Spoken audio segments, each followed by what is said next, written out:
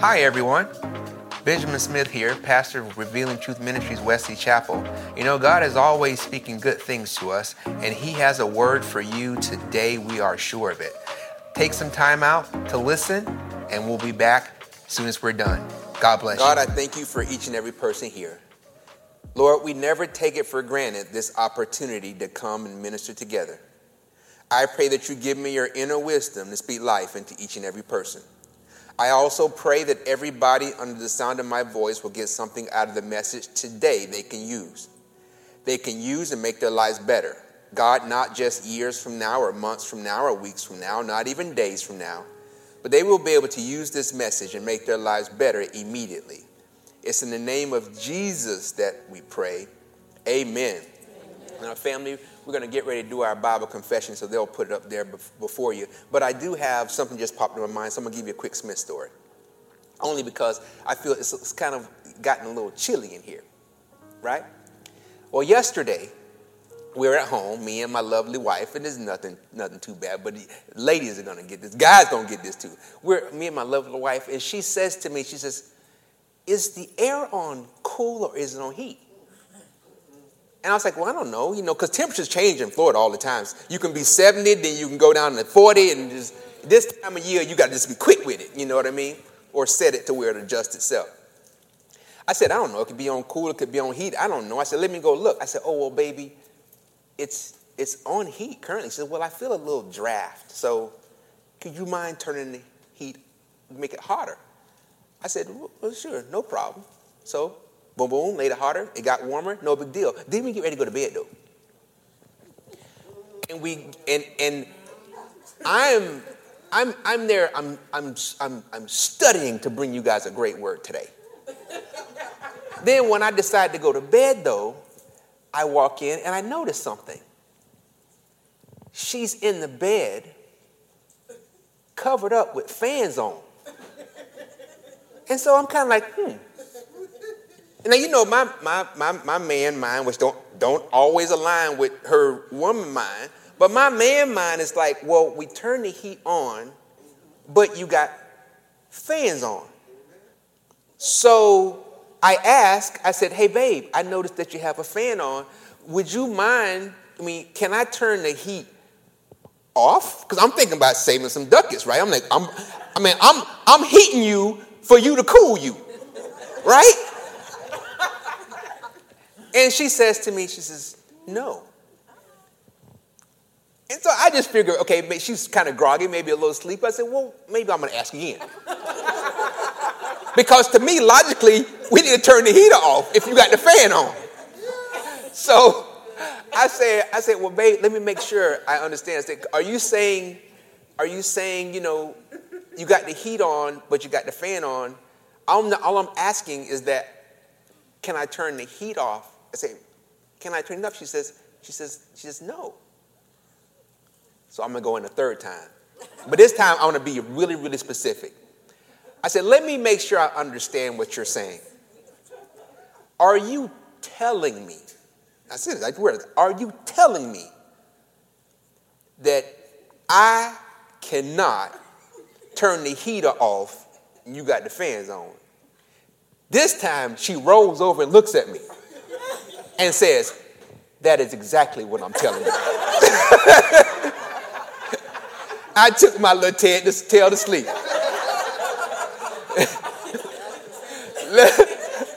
Let's do our Bible confession. She said, that's exactly what I'm telling you. Woke up this morning, hot and breezy. Fan just blowing. Like, I guess we got money to burn. No. All right, family, let's go. This is my Bible. I can be what it says I can be. I can do what it says I can do. I can have what it says I can have. Every verse is God-breathed, and every word, it is essential to my faith foundation and works to change me from the inside out into the person God created me to be. That is why I shall never let it go. It is reliable. It is the truth. It is divine. It is the word of God and shall forever be to me my Bible. In Jesus' name, amen. Loved ones, we are on the first image, please. As you know, we're in a series called Satisfied. For us, what we're doing, that's number 5. In the series, we are talking about, thank you, sir. We are talking about the vision that we have. And that vision has 3 categories. That categories are rebuild, restore, re-engage. But we're not taking them in that order. We're starting with restore.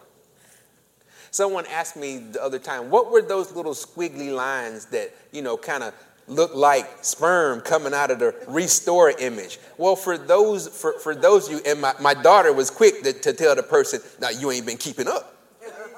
If you got to ask that question, you ain't been keeping up. So for those who may be new or who may not be keeping up, I'm going to tell you what we said there is that, restore, that step is like the sperm that germinates the re-engagement.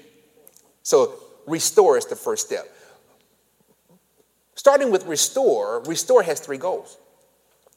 We're looking to restore your confidence in God, looking to restore your confidence in yourself, in your own self-worth, to see yourself like God see you. And restore others' confidences in God and in themselves as well. Now, there are 3 scripture areas for that. We got Psalm 139, which we've been in, Hebrews 13:5, which we've already talked about, and Luke 22, which we'll introduce today. Now, on those first 2, they're checked off because why? We've already talked about them. Have we fully exhausted it? No. But I think that we've talked about them enough to where you get the point. So we're going to move over to others now. Others, though, we need to kind of put a little fine point right there. Because when I say a goal is to restore others' confidences in God, for example, we both know you can't make nobody restore. I can't make you restore your confidence. You got to want to restore your confidence. You got to be open to restoring your confidence. I can't make you restore your confidence. So we need to make sure that goal, if it's going to be a goal for us, that it's applicable, that it's something that we can do. Therefore, when you see that goal, what I want you to think in your mind is the goal is to restore your confidence, your belief that helping others restore their confidence is a worthy endeavor. Say that again so you understand what I'm saying.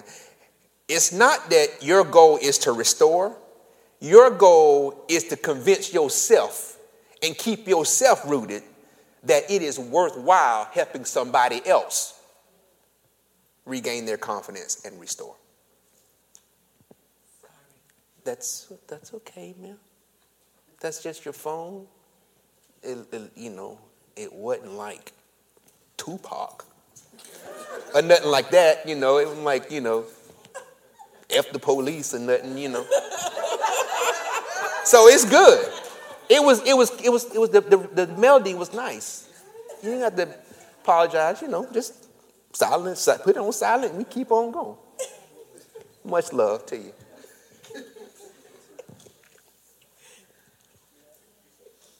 Now, having this set up, I want to share something with you.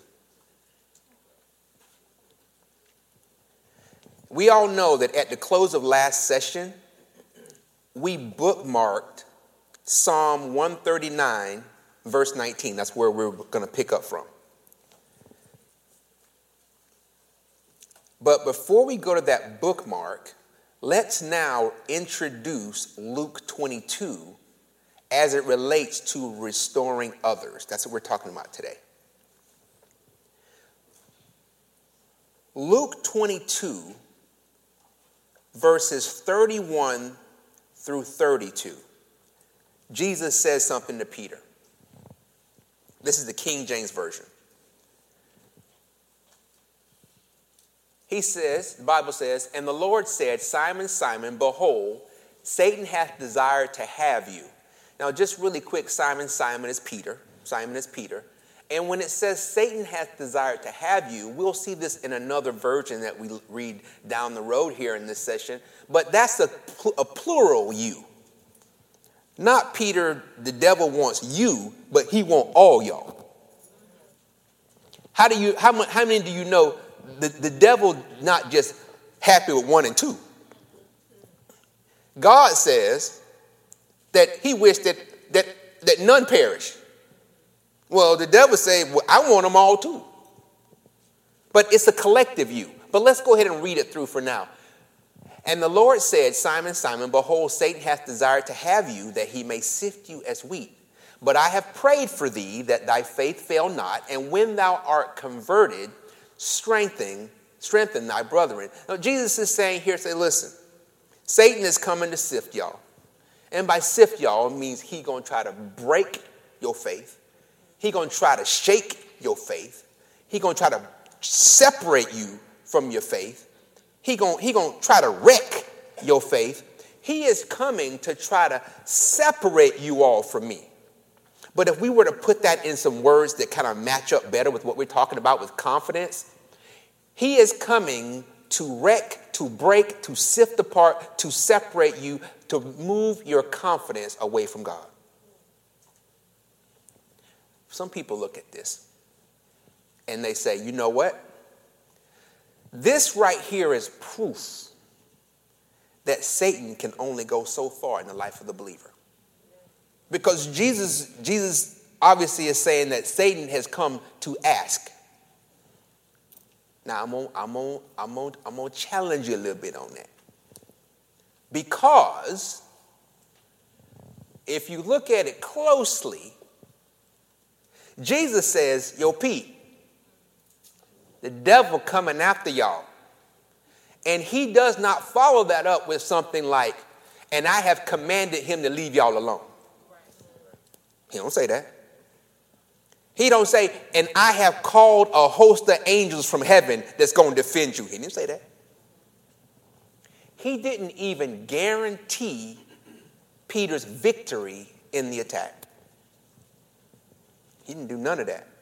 What the Bible says is that he prayed that Peter's faith not fail. Now, by the way, he prayed for everybody, but he's talking to Peter, which implies to me, Jesus is saying there is something in Peter that makes him capable of providing strength to others. Notice this, though. If we were to read that kind of the way I believe it's really, Jesus really saying it, I would say, Peter, Satan wants to have y'all and break y'all away from the faith. And although I know, Peter, you're going to fall, when you get back up, strengthen your brothers. Now, why do I say he says, although I know you're going to fall? You see that part there that says, when thou art converted? I don't say, when thou art converted, if there is nothing you need to be converted from. So he's telling him, I know you're going to fall. And you know what? That road back to me may be a little bit bumpy. But when you come back to yourself, when you come back to me, I want you to strengthen your brothers. This dialogue between Jesus and Peter displays why we put the restore others goal as the last goal we talked about, or we talk about in this category. Family, whenever you are dealing with restoring others, the ideal case is that you yourself be strong before trying to provide strength to someone else. He says, Peter, all of y'all gonna get shaken. Peter, I want to tell you something though. You're gonna fall. But after you regain your strength,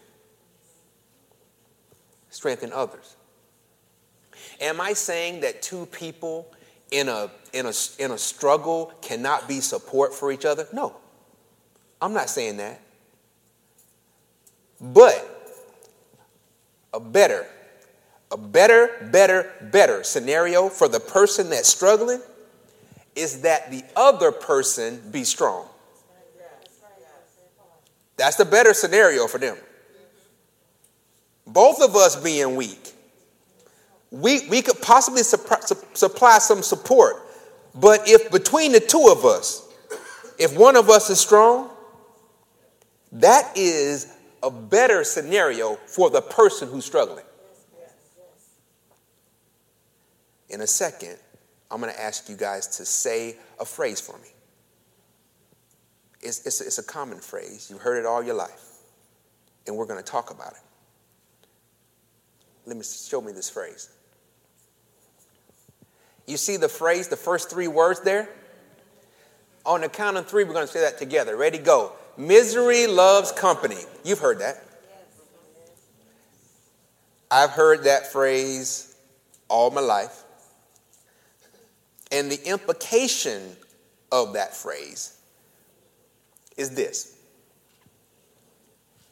Misery, meaning someone that's going through a hardship, a troubled time, etc.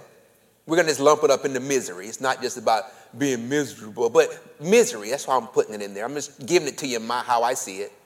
Misery loves or can find solace in or be consoled by others who are going through the same, or we can put in, or the similar thing. So a person who's going through a hard time can be consoled by others, or if they're in the company of others who are going through the same thing, they can be consoled. That's the general gist of it.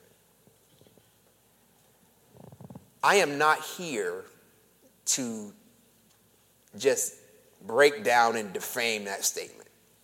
I'm not here to go into a big debate over that statement. We all going to talk about it though, because we want to refine it in your mind if that somehow got lodged in there. When we say misery loves company, I can get along with, I can acknowledge that two people who are in a life challenge and experiencing the same events in life and it's going through some hard times, I can see how they can console each other or provide support to each other. I want to caveat that acknowledgement, though. I caveat that acknowledgement by saying this: the benefit of such a gathering depends on the type of people that make up the company you are keeping in your misery. It depends on the company. Family, if the people, the person or persons who make up the company, if they're negative, if what they are about is a pity party, they're the wrong company. If the person or the persons who make up the company, if they drop on you more emotional weight, wrong company. Wrong company. If that company come traipsing into your situation and they make your situation worse, if they take it from bad to worse, if they take it from I think I can see my way out of it to I can't see no way out of it, family, that is the wrong company. That phrase, Misery loves company. That phrase in and of itself is not bad on face value. It's not bad on face value. I can see if the company is right, how somebody can find some kind of comfort or be consoled by some company. But that's under the assumption that the company is right. And I contend, even under that scenario, that it is far better, or you get a far greater level or degree of consolation if in your misery you get in the presence of someone who has been in that situation, the same or similar as you, but that situation, and have come out successfully. You get a better degree of comfort and infusion of beneficial things if you are in the presence of someone who has been through that fire and come out victorious. It's better for you to be in the presence of someone who has gone through that storm and come out triumphant. It is better for you to be in the presence of someone who has been broken that way and now stands before you restored. Misery might love company, but listen, you being in the presence of someone who is as broken as you, there is a better scenario. And that scenario is for you to be with someone who is not broken. For you to be with someone who has been broken in the same manner, but now stands before you restored. You get a greater infusion from that person of beneficial things. It's better for you to be in the presence of someone who has been on the brink of losing all hope and now stands before you stronger. It's better for you to be in the presence of someone who has been right on the edge of losing their faith, but now stands before you stronger. It's a better scenario for you. When we're talking about that phrase, misery loves company, let me make sure I'm clear on what I'm trying to convey to you. When you have company in your misery, that company had better be right. And now I want to caution you on something. Family, I'm going to caution you, and I'm going to have you, if you came with somebody, it's going to be easy. I'm going to tell the person that you came with. If you didn't come with nobody, just turn and tell somebody. I want you to look at them and say, caution. Now, I'm getting ready to tell you something, Pastor. Getting ready to tell you something. And when I want you to tell them. I want you to tell them it's a Smithism, and it's gonna hit you right. It's gonna hit you right. You might even be saying it later to somebody else. Here we go. Look at them and say caution. Oh, Greta won't look at me. Excuse me. Let's go. Say caution. Caution. If you choose to keep the wrong company in your misery, the company you keep can keep you in misery.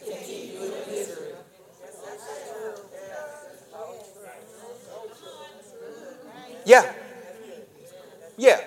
Mess around and choose the wrong company if you want to in your misery. That company will keep you in misery. You talk about misery loves company. Well, guess what? Just any old company won't do.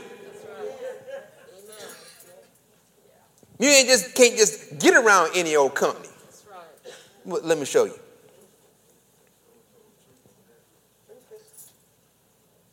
Family, misery may love company. but doggone it, any old company won't do. Misery may love company, but company, just generic old company, is not what misery needs. What misery needs is to be around people that are full of joy. Misery needs to be around people who are full of peace. Misery needs to be around people who are full of faith. Misery needs to be around people who have a passion for life. Misery needs to be around people who have strength in the areas that they're weak in.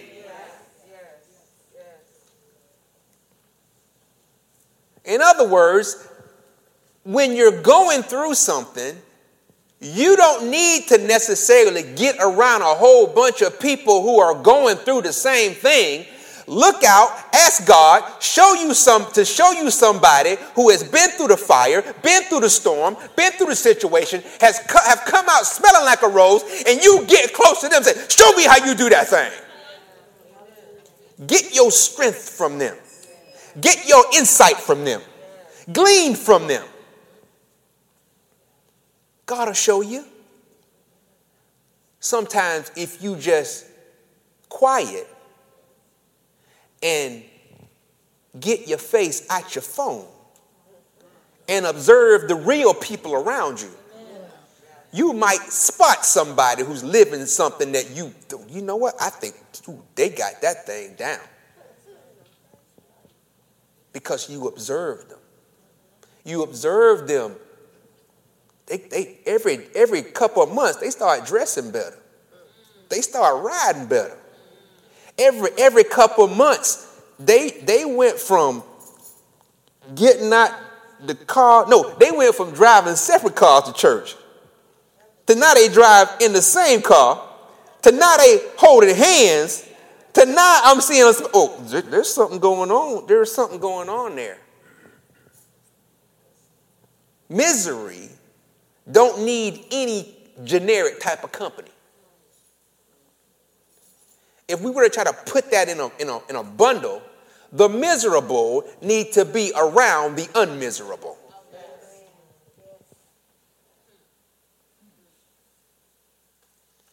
Misery does not need miserable company. And just like the miserable need to be around the unmiserable, loved ones, here you go. Next image, please. The unrestored need to be around people who are restored. We, in gaining our confidence in God, gaining our confidence in ourselves, the hope is that at that point, we are the restored. At that time, we put our focus on others. Now, let's take a look at Luke 22 again. But this time, we're going to do a quick side-by-side so you can see it in a variety of different versions. We're not looking to read all these versions as they're printed. We're going to just jump through them, but just so that you can have a different. Sometimes when you hear things differently, the ear picks up some different insight. Each translation or version, I never remember how you're supposed to say that. Each version says it a little differently. We have the King James, the Message, the Amplified Classic, the Voice, and the Easy to Read. We've already talked about the King James. The Message says that the devil is trying to separate you. And notice, separate you all. That's the collective you. Trying to separate you from Christ.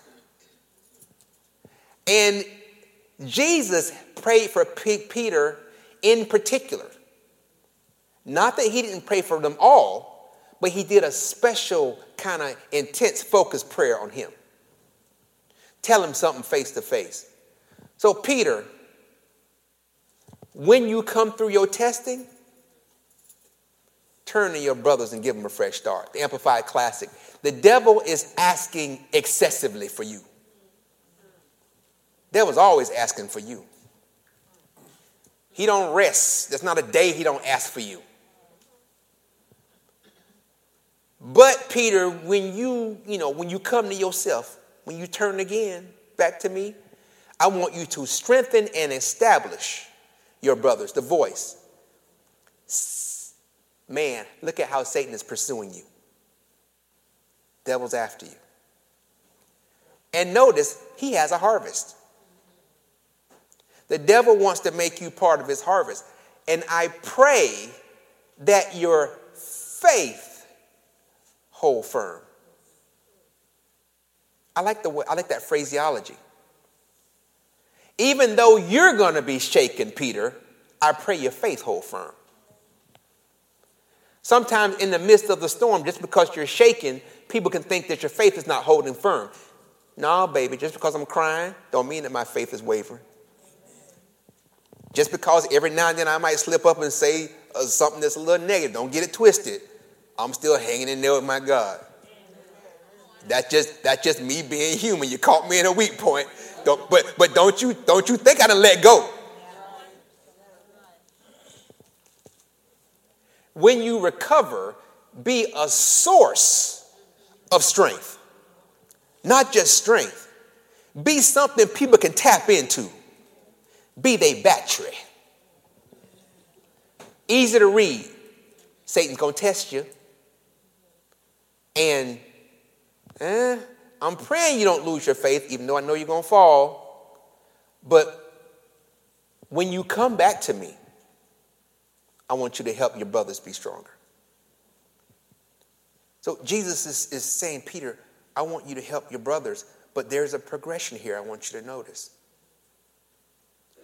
Jesus is saying, Peter, I want you to do something after you yourself get strong. Here's what Jesus expects.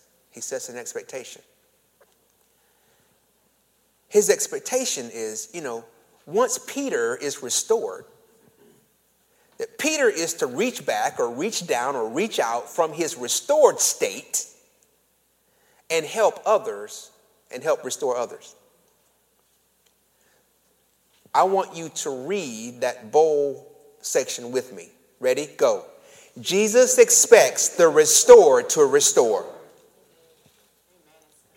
As a restored person, Jesus expects you to turn around now and restore. And I believe, even though he's telling this to Peter, that is not just for Peter.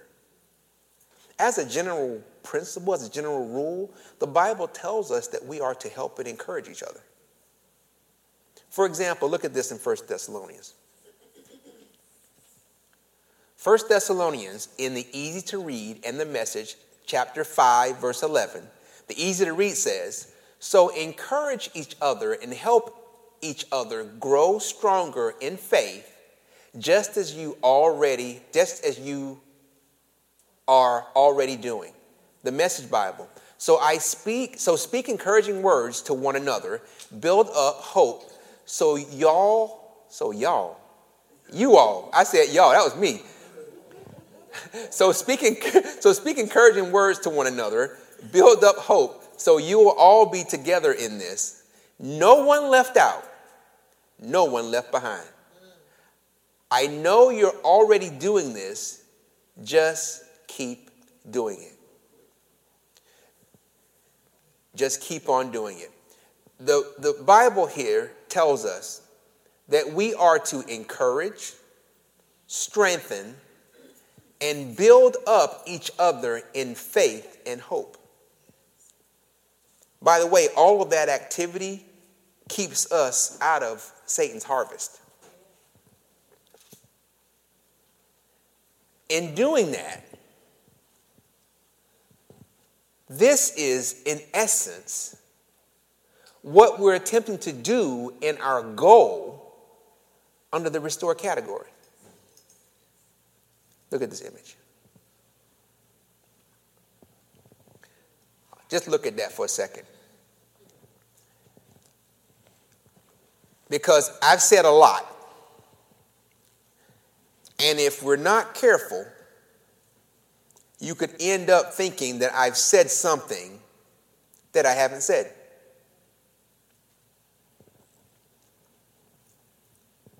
Now, we're going to say it. I want you to answer. The answer's down there. But I want you to say the answer. Let me ask the question.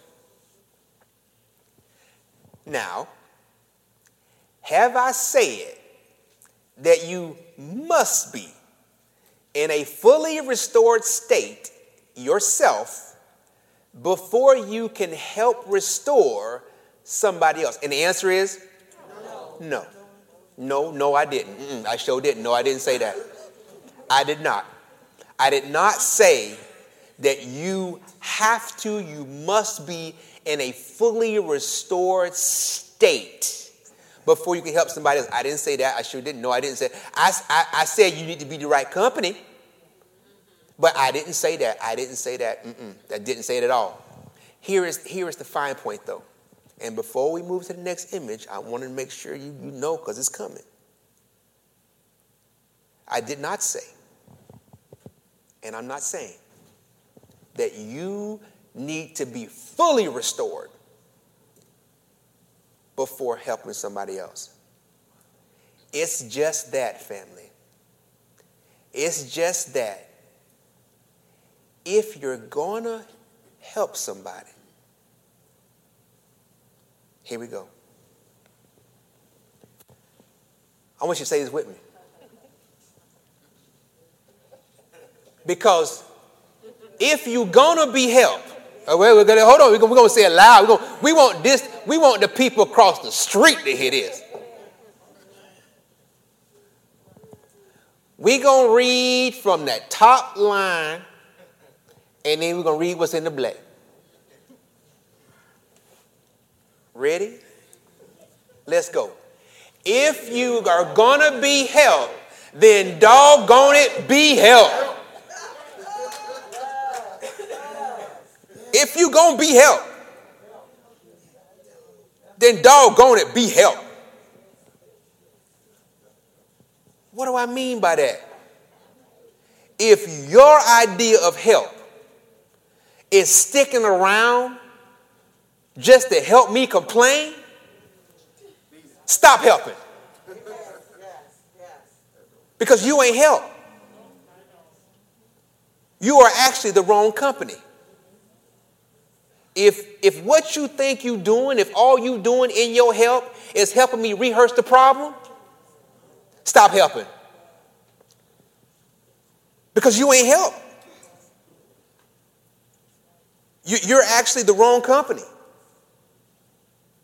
If what you are doing is just coddling my pain, stop helping. Because doggone it, you ain't help. And get this. Even if you coddling my pain and I like it, you're not helping me. Stop helping. You're the wrong company. If what you do is come in all gloom and doom, if when you get in there, you suck all the life out the room, if that's your idea of help, stop helping. You ain't help. You ain't help. You're the wrong kind of company. If your idea of help is to come in and get all the information and put my business in the street, you ain't helping. You ain't helping. If I didn't put it on Facebook, why you think you can? It ain't helping. Why I'm out in the street and somebody telling me about something I told you in confidence, that ain't helping. That ain't helping. I need somebody to help restore me, to help get me out of my situation, to help get me through the fire, to help get me through the storm, to help get me out of my pain. I don't need that kind of help that's going to help me keep. Listen, if you console by keeping me in the hole, you ain't helping.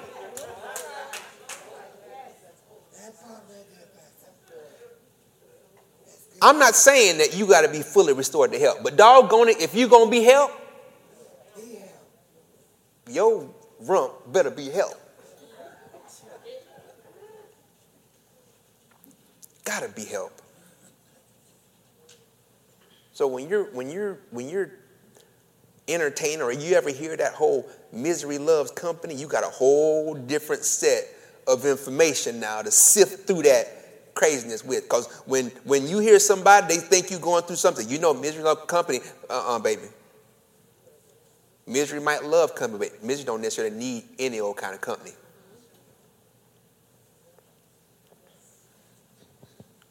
Having gone through this, let's button this thing up by returning to Psalms 139.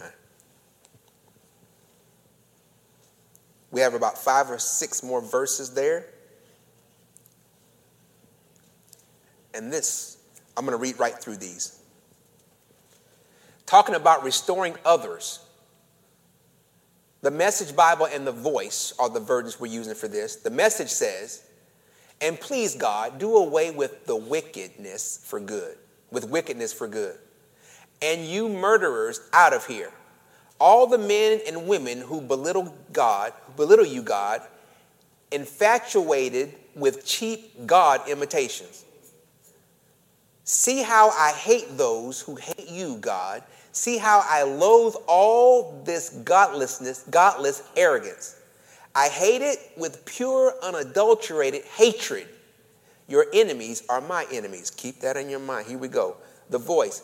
I wish you would destroy all the wicked, O God. So keep away from me those who are thirsty for blood. For they say such horrible things about you, and those who are against you abuse your name. Is it not true that I hate all who hate you, Eternal One? Is it not true I despise all who come against you? Deep hatred boils within me toward them. I am your friend, and they are my enemies. I require that you put this in perspective. Because what David is saying here as it relates to hating and loathing and despising, that does not give you permission to hate people. What you hate the sin, not the person. You hate the sinful action, not the person doing the action. When we're talking about restoring others, don't you know that there are going to be times where God puts you in the position to restore people, and those people have things about them you don't like. It could be their mannerisms. It could be their lifestyle. It could be something they've done. It can be how they talk. It can be how they treated you. It can be something that the Bible clearly defines as sin.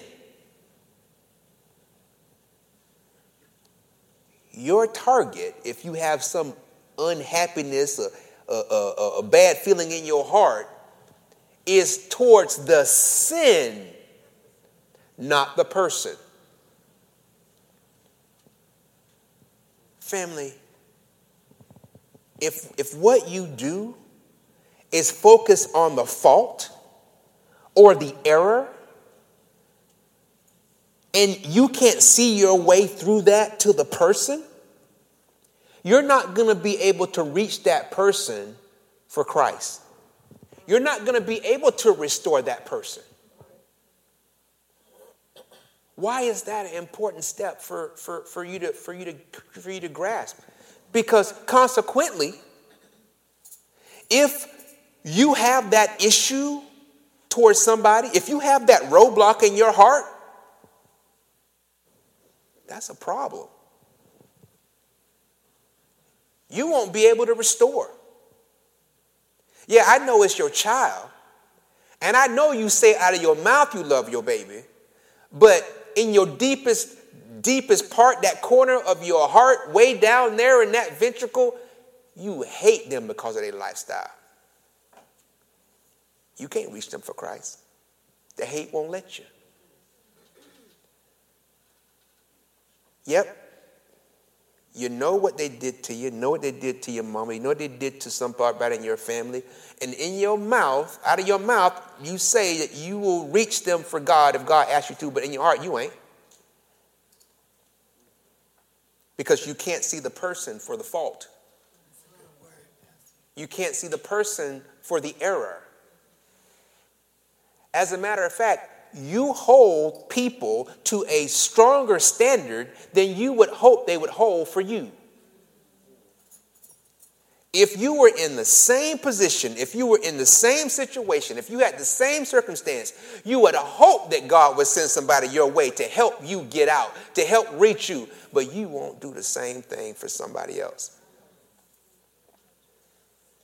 If you have a roadblock that's causing you to hate or loathe or despise people because they've done some things ungodly,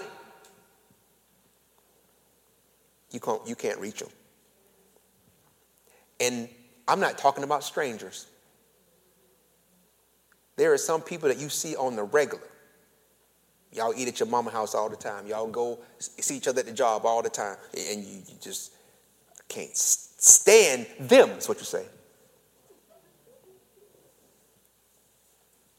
My hope is that in not standing them, you can't stand what they do. You can't stand how they act. You can't stand what the things that they do that are contrary to what you believe that how God wants people to act. But you can't X the person. You cannot restore somebody that you've X'd out. Think about that.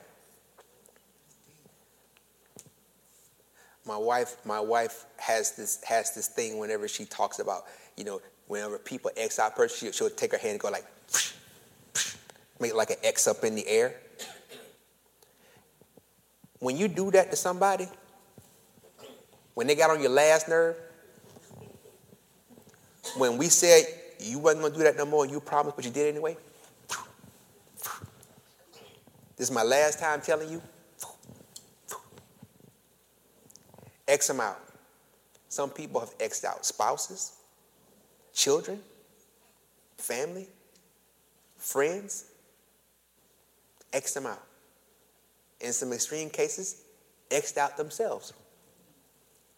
This is just how I'm going to be.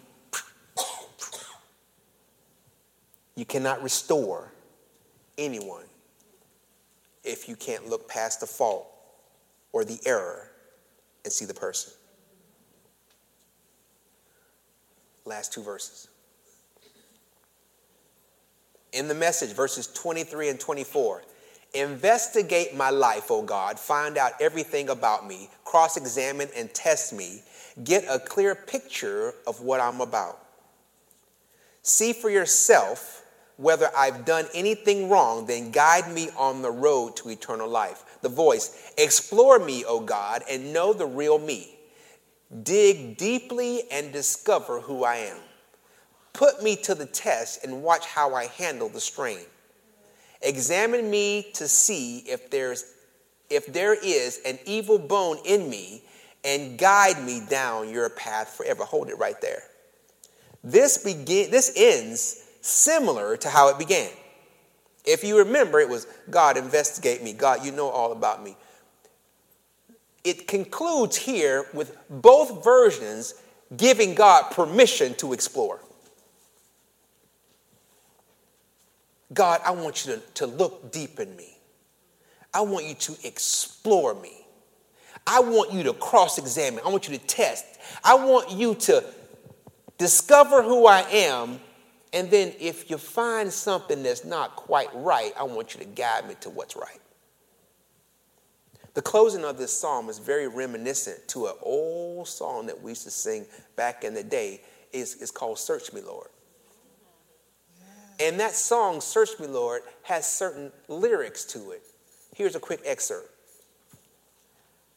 Search me, Lord. Here are the words. I'm not going to read them exactly, but in general, you see them there. But in general, here's what it says. Search me, Lord. Turn the light from heaven on my soul. And God, if you find anything that shouldn't be, I want you to take it out and strengthen me. Lord, I want to be right. Lord, I want to be saved. Lord, I want to be or make me whole. Search me, Lord. Go back up the song. Search me, Lord. Cross-examine me. Dig deep. Discover who I am. Test me. Put your heavenly light on my soul. And if you find an evil bone, if you find I've done something wrong, if you find anything that shouldn't be, take it out and strengthen me. Strengthen me in my confidence in you. Strengthen me in seeing myself the way you see me, so my confidence in myself. Strengthen me so that I can look past the error in a person and really be your vessel to reach them for the kingdom. If you find anything that shouldn't be, take it out and strengthen me. God, I want to be right. I want to be on your path. I want to be right. I want you to guide me on the road to eternal life. I want to be right. I want to be saved. I want to be in your house forever. I want to be a part of your kingdom. I want to be your daughter. I want to be your son. Guide me, God. I want to be right. I want to be saved. Lord, make me whole. Whole in my mind as it relates to how you think. Whole in my body as it relates to how you want me to treat this temple. Whole in my spirit. Let the Holy Spirit have his way. I want to be right. I want to be saved. Lord, make me whole.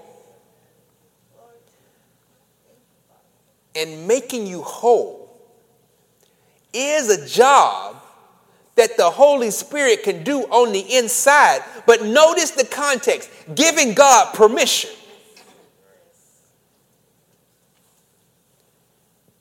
At some point, even with the Holy Spirit working on the inside of you, you have to concede to be led. You have to concede to let him guide you. You have to, go back to that song, you have to genuinely want to be right.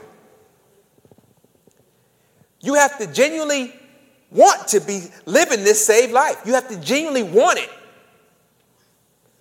You have to genuinely want to be whole.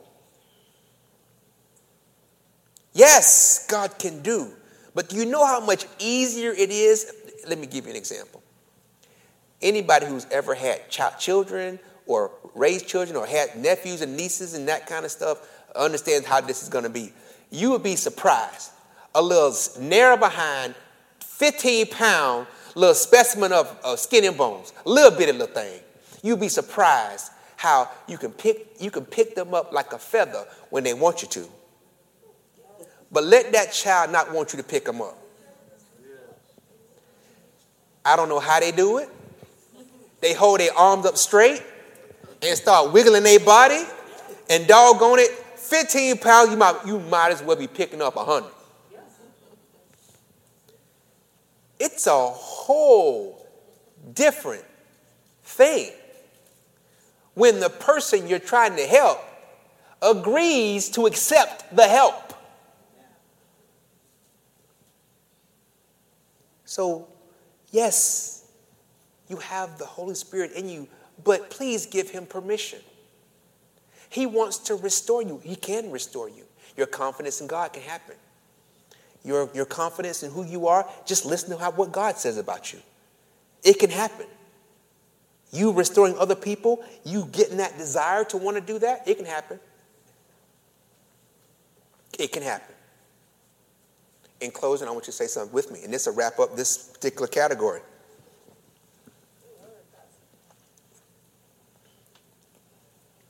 Say this with me, please. I declare through the Spirit of God on the inside of me that I am going to give the Holy Spirit to restore my confidence in God, my confidence in myself, and my belief that helping others to be restored is a worthy endeavor. Family, I love you so much. The next time I am here to present to you, we will move on to the next category in our vision, and that's re-engage. Let's pray. God, I thank you that everybody here has a want to for you to come into their heart and do what only your Spirit can do. We welcome you into our heart, Holy Spirit. We ask that you search us. Search us in a way that only you can. And if you find things that should not be, we align our efforts with what you find that shouldn't be, that should be gone, and we align our efforts with helping you, not fighting against you, clean up those areas within our heart, within our mind, within our spirit. We want to be those people who can look past a person's error and still be able to say those things to them that you want us to say to help them become a part of the kingdom. We pray that you continue to grow us. And as we grow, we will get stronger. And as we get stronger, we will be in a better position to reach back and help our brothers and sisters. It's in Jesus' name that we pray. Amen. Well, that's what God had to say to us today. We pray that it blessed you. As always, we pray that the Word of God blesses you, not just years from now or months from now or weeks from now, not even days from now, but we pray that you got something out of the message today that would change your life immediately. God bless you, and look forward to chatting with you next time.